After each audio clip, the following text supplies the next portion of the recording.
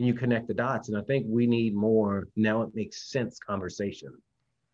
Like they want to know, like, are they the only person that had they walked into the woods and they found an old box of porn in there over there? Like they would have. I had that happen before. Is there a relatable situation here? I'm happy that, we're talking about finding a box of porn in the woods. I haven't talked about that in 20 years because it's so weird. But you just made 20 years of my life you closed the gap. Yes. You know what I mean? I was like, there's only one person I told about that. And he was like, get the hell out of here. I mean, of course, I went back. I'm sure he took the porn because I didn't see it anymore. But said something, that really, hits is people don't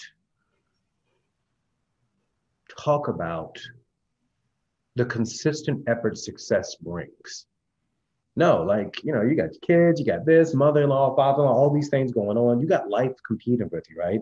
And I think that will be the come to Jesus kind of fucking moment that makes people realize, am I doing what truly makes me happy? Because if I'm not happy, do you think my fucking family's happy? Me providing for these people? Mm-hmm. Because you're bringing that shit home. And then they got to put up with you and they're going to do their very best because they love you and they support you.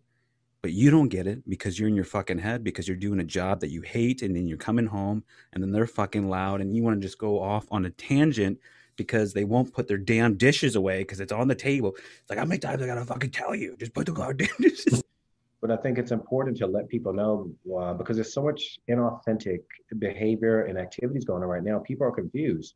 People, when they meet me, they always say, like, you're very real. Like, yeah. Like, how you do it? Just talk. Who cares? If they don't like you, they don't like you. If they don't like you, it's probably because they don't know anything about you or you're too real for them. Don't worry about it. You're going to be okay. You know who you are. And when you know who you are, I think it also helps where you can sit in any circumstance because it doesn't bother you.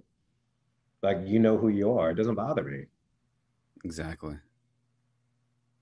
Except when you go home for the holidays and you have to tell yourself to meet your parents' expectations because when you're too real, then they freak out and then they think that you're being insulting and then they start yelling and you're like, why are you yelling at me? I'm just telling you.